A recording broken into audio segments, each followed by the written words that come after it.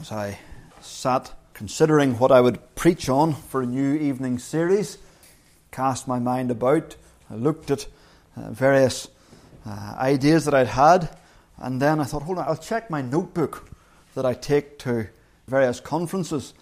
And after every conference, there's a bit at the back of my notebook where I write down what books have been recommended, what are the key lessons I've learned at that conference, and what ideas I've got from the conference. And there in my conference notebook was preach on the Lordship of Jesus Christ. That's exactly what we're going to do.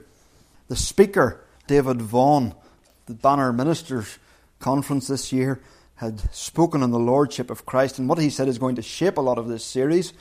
And he said, the Lordship of Christ shapes all Christian piety.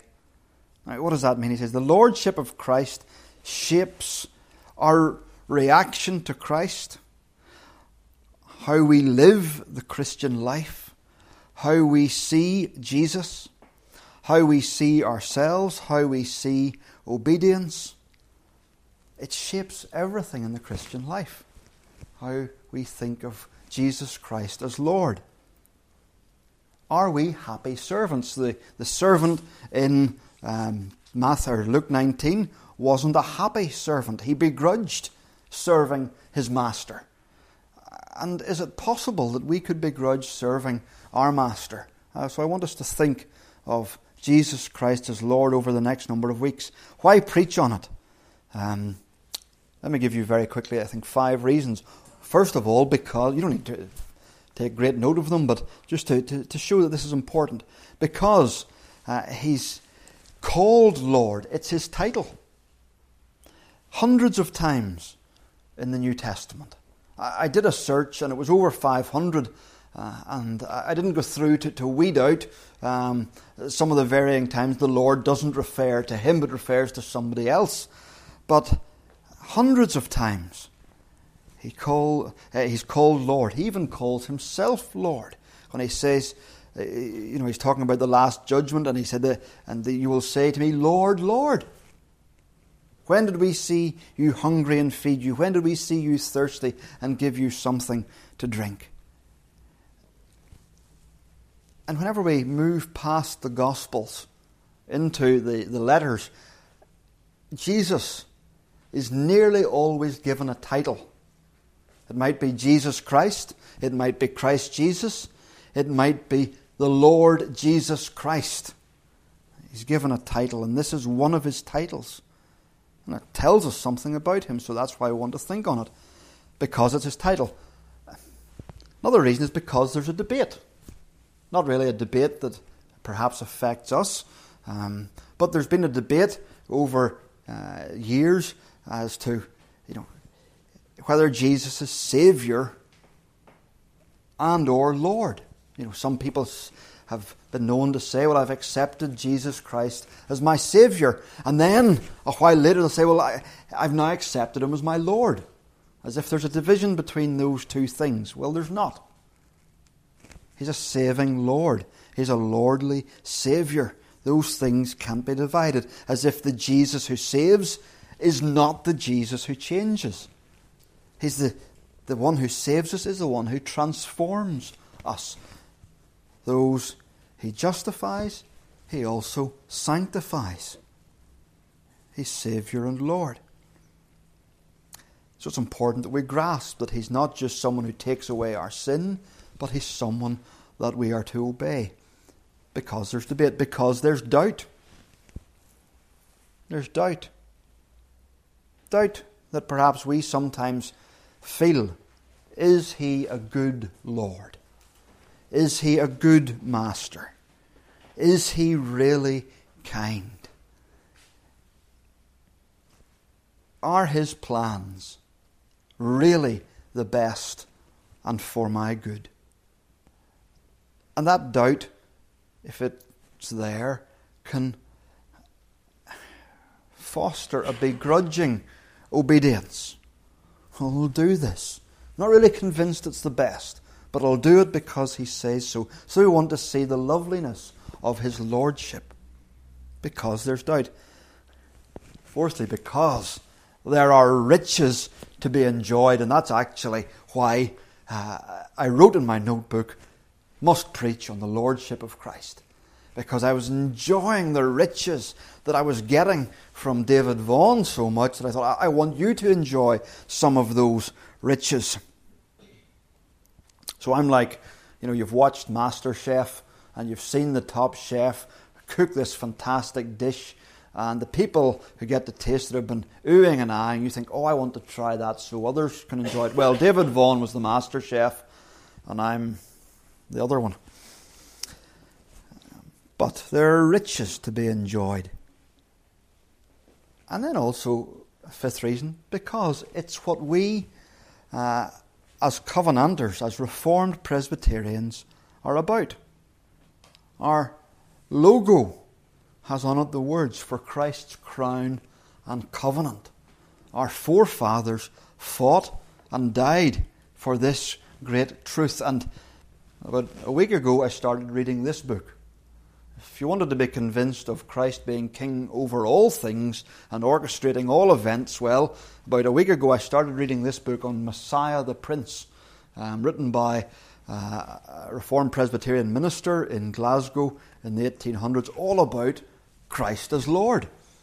And as I read it, I read the opening chapters, thought, this is lovely. There's some lovely stuff in here that I want to share. And then the two thoughts coincided. And I'm thankful that they coincided, organised and orchestrated by our lovely Lord, so that his people can be fed. This book, let me give you a quote from the start of it. This book is about Jesus' long-range plan to give a new purpose to all parts of life, to spread righteousness and peace across the globe, across the street, and deep in our hearts. It is about his call for us to join him as loyal subjects in his kingdom, to take part in his great worldwide work of redemption. Does that not excite you? This is what we are called to do, to join him as loyal subjects in his kingdom, to take part in his great worldwide work of redemption. This isn't a cold title, Lord.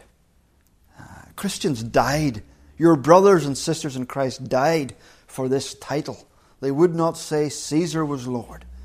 They kept that title for Jesus, the Lord Jesus Christ. One poet, a man called George Herbert, described this as the best loved title, or his best loved title for Jesus. My Master, Jesus. Lord and Master, same thing. My Master, Jesus. So two main points this evening. First of all, he was made Lord because of his saving work. So made Lord because of his saving work. We do not simply call him Lord because he is God and therefore supreme over everything. He is supreme over everything. He is fully God. But this is not the lordship that he has as creator. He has all that. He is Lord of all because he made all. But this is a lordship given to him because of his work as Saviour. And we'll see that in a moment. But let me read to you from Colossians 1. And we'll see that he's Lord over everything as God, as Creator. He's always King. Colossians 1, for by him all things were created, things in heaven and on earth, things visible and invisible, whether thrones or powers or rulers or authorities, all things were created by him and for him. He is before all things, and in him all things hold together. John 1 verse 3, through him all things were made, and without him nothing was made that has been made. He's the King of everything. He's the Lord of all.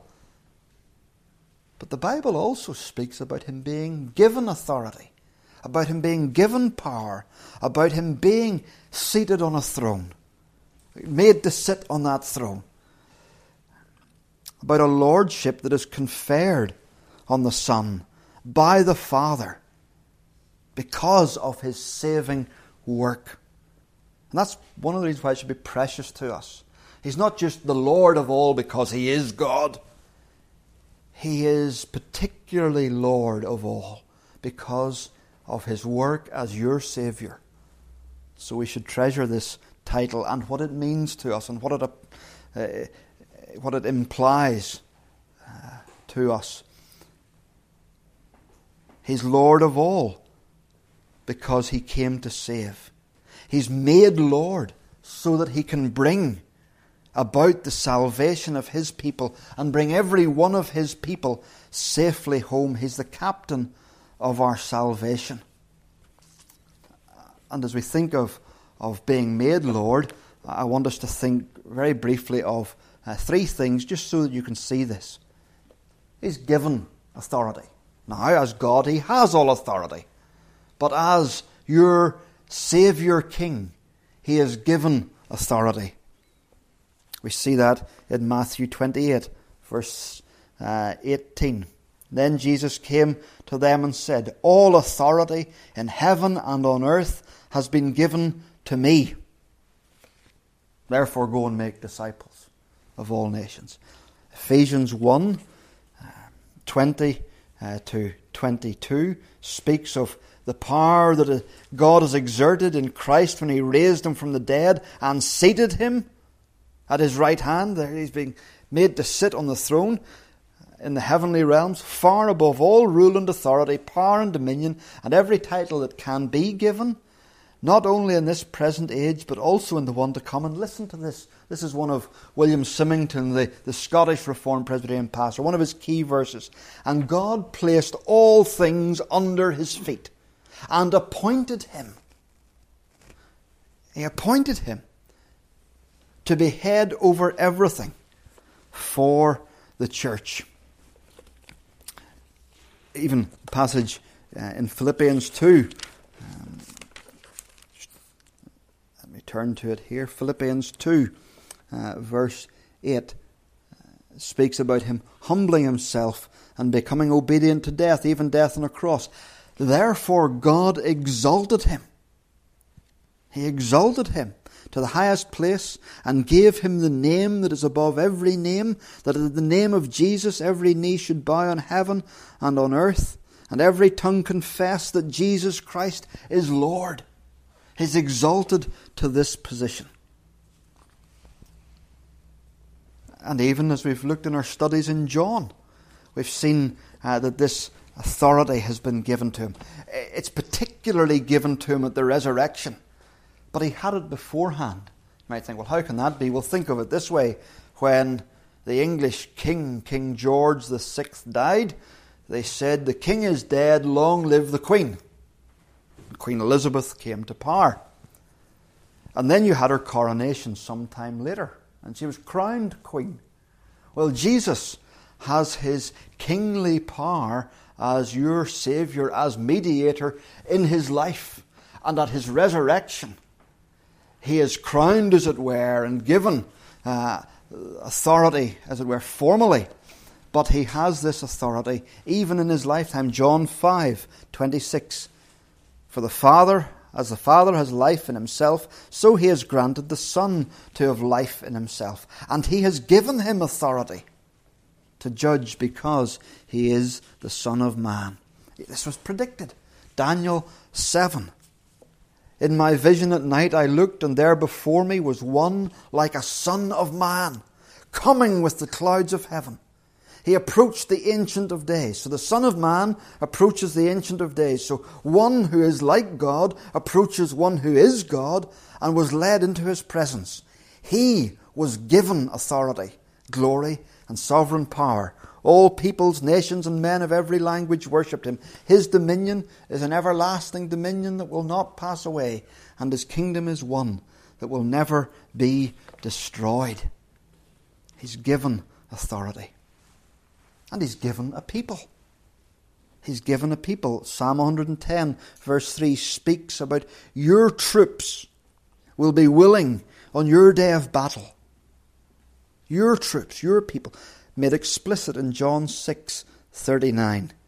This is the will of him who sent me, that I shall lose none of all that he has given me, so that the Father has given to the Son.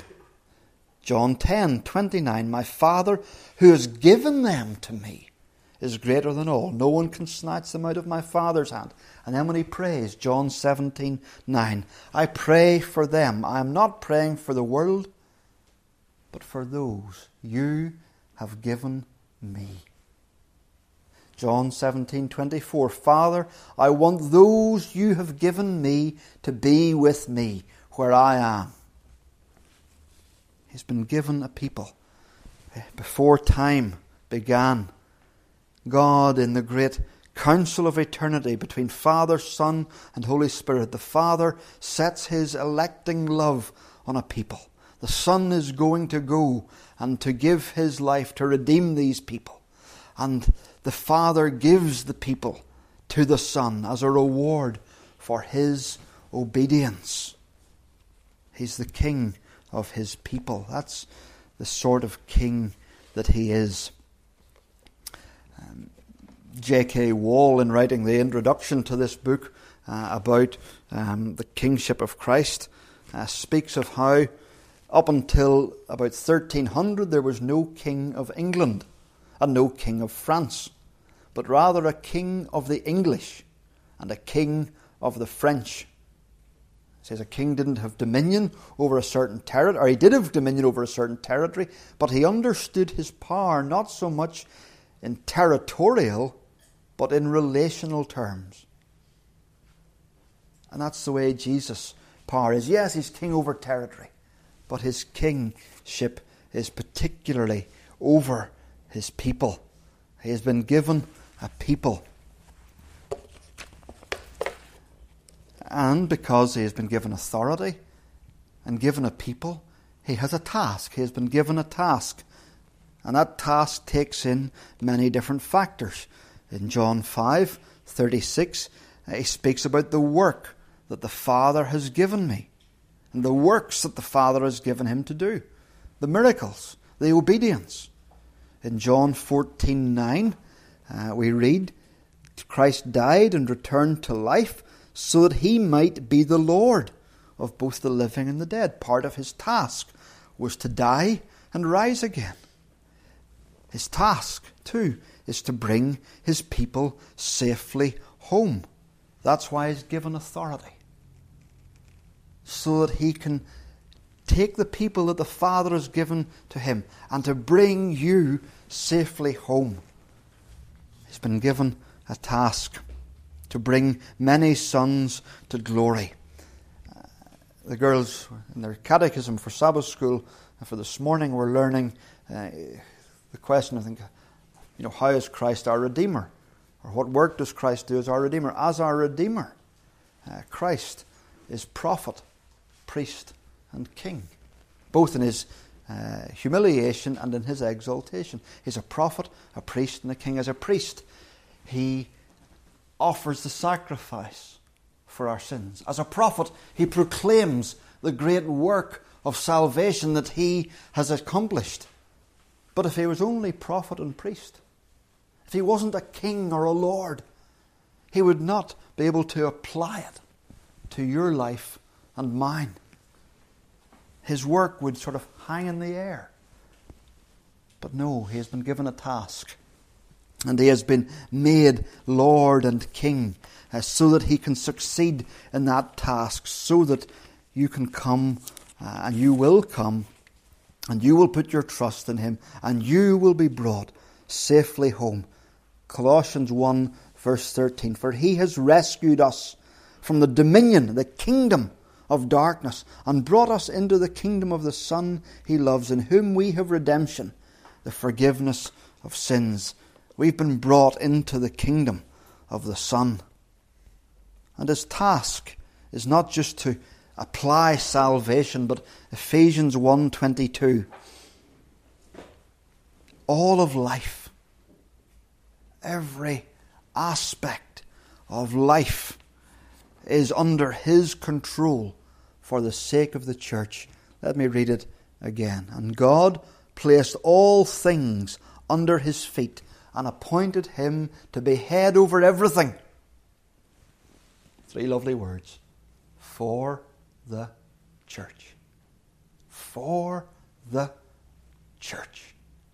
He's orchestrating, organising everything to see that all of life ties into his great plan and purpose. That quote from the beginning. This book is about Jesus' long-range plan to give a new purpose to all parts of life, to spread righteousness and peace across the globe, across the street, and deep in our hearts. It is about his call for us to join him as loyal subjects in his kingdom, to take part in his great worldwide work of redemption. He can call us to do that because he has control and authority over everything in this world. A task given to him by his Father, not just because he rules everything, but because he is to take his rule over everything and particularly apply it to bringing his people to him, to bringing his people into his kingdom, to bring his people safely home, to orchestrate everything in this universe, everything in this world, in all of history, to bring glory to his Father. That's what our Lord is doing. And this is why we should love and relish the title and his role and rule as Lord. He is made Lord for us.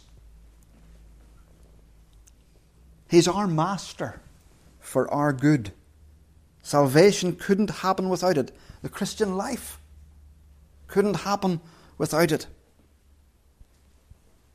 Those judges will only offer their verdict tomorrow if Daniel and Amy MacArthur's sovereign Lord allows them to breathe. They will give whatever verdict they give because the sovereign Lord of Daniel and Amy has decreed this is what will be best for those two of his servants and for the entire work of his kingdom. That's why whatever way the verdict goes, we don't need to despair. Our Lord is in control of all things for the sake of the church. He's the Lord of history. He's the Lord of nations, the Lord of politicians. He's the Lord of discovery and invention. He's the Lord of education and coincidence. He's the Lord of relationships and friendships, the Lord of every atom and of all the resources in this world for the sake of his servants. The Father crowns the Son and seats him on a throne. The Lord, Jehovah, Yahweh, said to my Lord, sit at my right hand. Ephesians 1:20 says,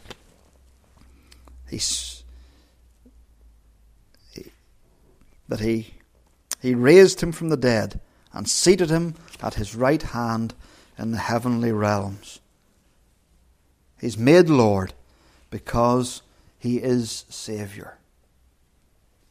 And he is Lord so that he can apply his saving work powerfully across the globe, throughout history. He is made Lord. Secondly, we want to see qualities of his lordship. Qualities of his lordship. Not so much what he is like, but what's it like for us to be his subjects. Not so much what he is like, but what's it like for us to be his subjects. And I want to flag up 3, and I've just taken them from David Vaughan. Well, what's it like to be under his lordship? Well, first of all, it's a universal lordship. Let's look at Romans 14. Because what Paul's doing in this chapter, he's saying there is a big truth that if you grasped it would help you with the small truths. There's a big fact that if you got your heads around it would help you with these little decisions in the Christian life, the grit and the tricky decisions of everyday Christian living. And what is that big truth? It's that Christ is Lord. He's the master and they're the servants. As one servant to another servant, they're not meant to judge each other. It says here, he will stand. To his own master he stands or falls. And he will stand, for the Lord is able to make him stand. So this big truth, the first implication of it is, it's a universal lordship. Verse 7. For none of us lives to himself alone. It takes in every single one of us, from the youngest Christian to the maturest believer. You know, those who would say, well, you know, you can be a Christian when you've got Jesus as your Saviour, but you really haven't got him as Lord. Well, that's nonsense, because this takes in all of Christ's people. It's universal. Verse 7b, the second part of it, shows us that it's universal not just in the people that it takes in, but in the scope of what it takes in.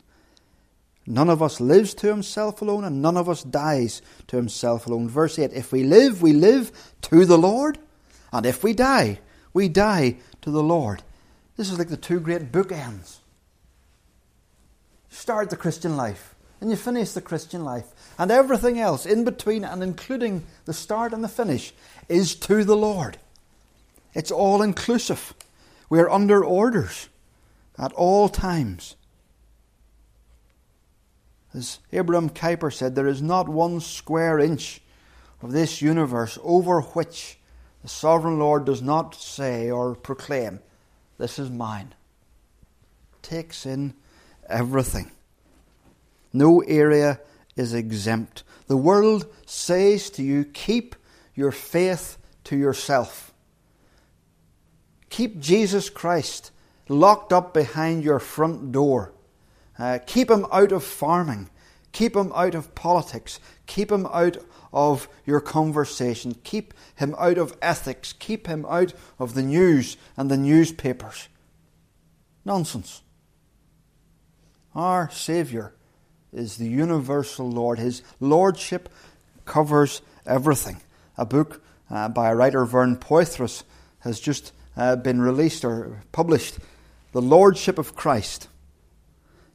The subtitle is Serving Our Saviour All of the Time, in all of life, with all our heart. There's the all-inclusiveness of it. And that means that there are opportunities to serve and to obey and to delight our Lord in everything. It takes in everything. From the moment you get up to the moment you go to sleep, you can serve your Lord. Jesus was as much about his Father's business when he was in the temple, because that's what he said, about my Father's business, as he was when he was on the cross. He was as much about his Father's business when he was in the carpenter's workshop as when he was teaching his disciples.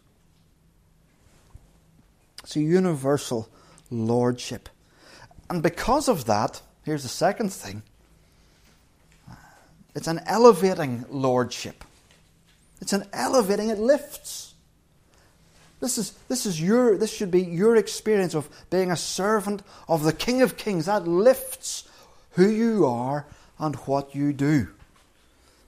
B.B. Warfield writes about a soldier under orders, and how a soldier being under orders, that lifts him above the common man who is not under such orders.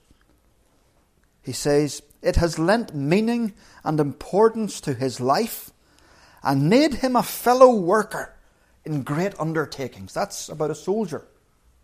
Lent meaning and importance to his life and made him a fellow worker in great undertakings.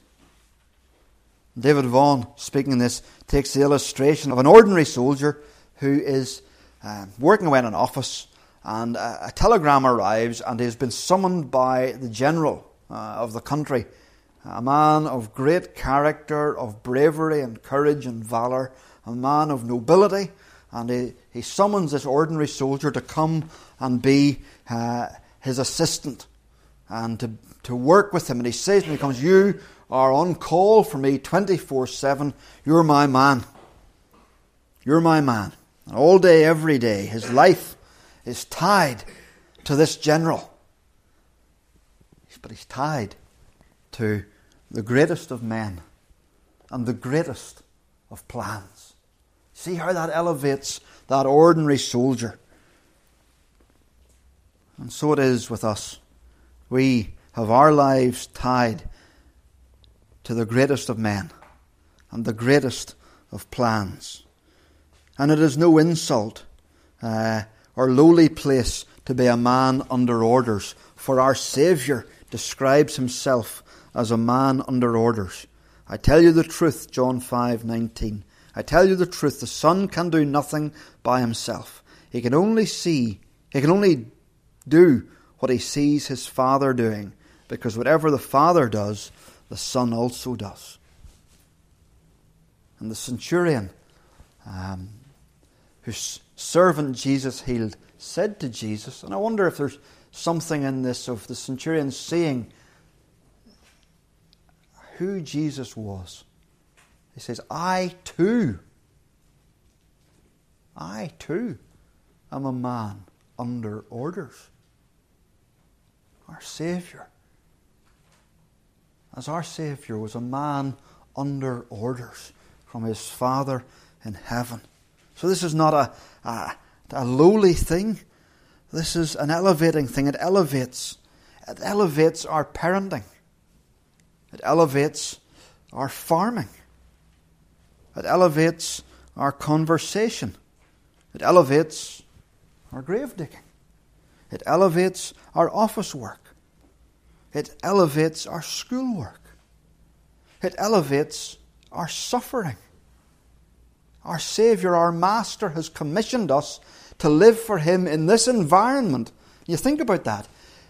We think, oh, there's somebody there and they're really serving Jesus incredibly well. They're serving maybe as a missionary, or they're a famous pastor and they're serving and loads of people are finding out about Jesus. And you look at where your Master has placed you. You think, well, here I am.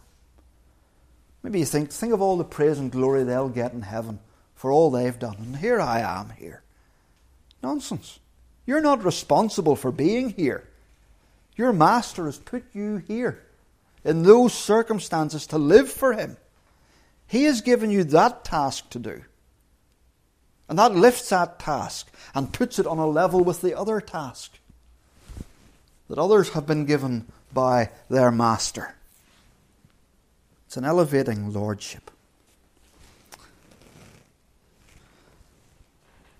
And thirdly, finally, it's a satisfying lordship. It's a satisfying lordship. And again, I'm quoting David Vaughan here. He points to John chapter 4. Remember the woman at the well. And the disciples have gone away into the town and they've come back and they said to Jesus, oh, have you not had anything to eat? And Jesus says, oh, my food is to do the will of him who sent me. Is he just being pious? No. But he finds satisfaction in obedience. He has found enjoyment and satisfaction in doing his Father's will, in being a man under orders. He has found satisfaction in carrying out his mission in that moment. There is an enjoyment to be found in doing our Master's will. Remember the enjoyment you had as a child when the teacher said, would you go down the corridor to Mrs. So-and-so or to the head master, and would you get this for me, and would you do that for me? And you felt 10 feet tall because you had been sent on a mission, and you fulfilled the mission, and you obeyed what you were told to do. Simple and all as it was, but you felt as if you'd achieved something. Well, our Master gives us instructions, and as we follow them, there is satisfaction to be found in accomplishing what our Master has given to us to do. If we remember that these are tasks given by our Master for us to do.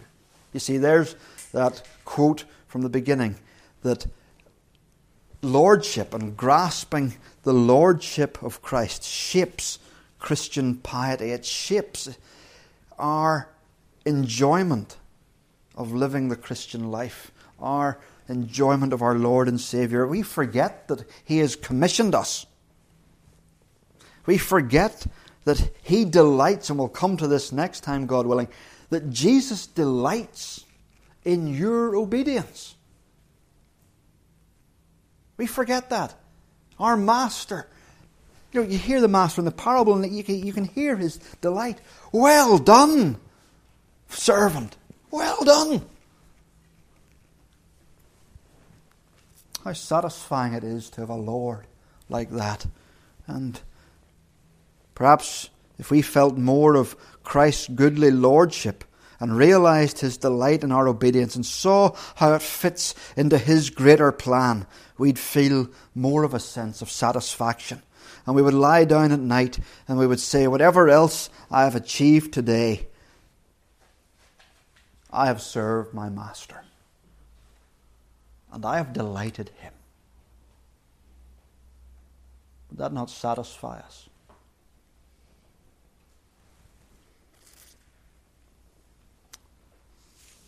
A satisfying lordship, an elevating lordship, and a universal lordship.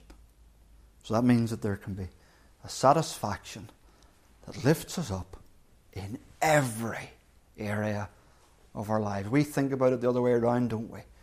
Oh, He's got commands for us everywhere. Got to obey Him in every single detail. How burdensome. But He says His yoke is easy and His burden is light, because there is satisfaction and elevation to be had in every area of life as we seek to live under His lordship. Let's pray. Father in heaven, You have no need. Your Son has no need of servants. And yet He is Lord, and we are His servants. And this is our privilege. Lord, help us to grasp what it is to be servants of the Lord Jesus Christ. To have a fondness about that title, Lord. When we say it, to say it with a tender reverence, so that we will grow in an increasing devotion and fondness to Christ as our Lord. We thank You that His Lordship encompasses everything in our lives. We thank You that it elevates us. We thank You that it has potential to satisfy us. And so we pray that that would be the case over these next weeks, that we would see it and that it would stay with us for life. We ask it in Jesus' name. Amen.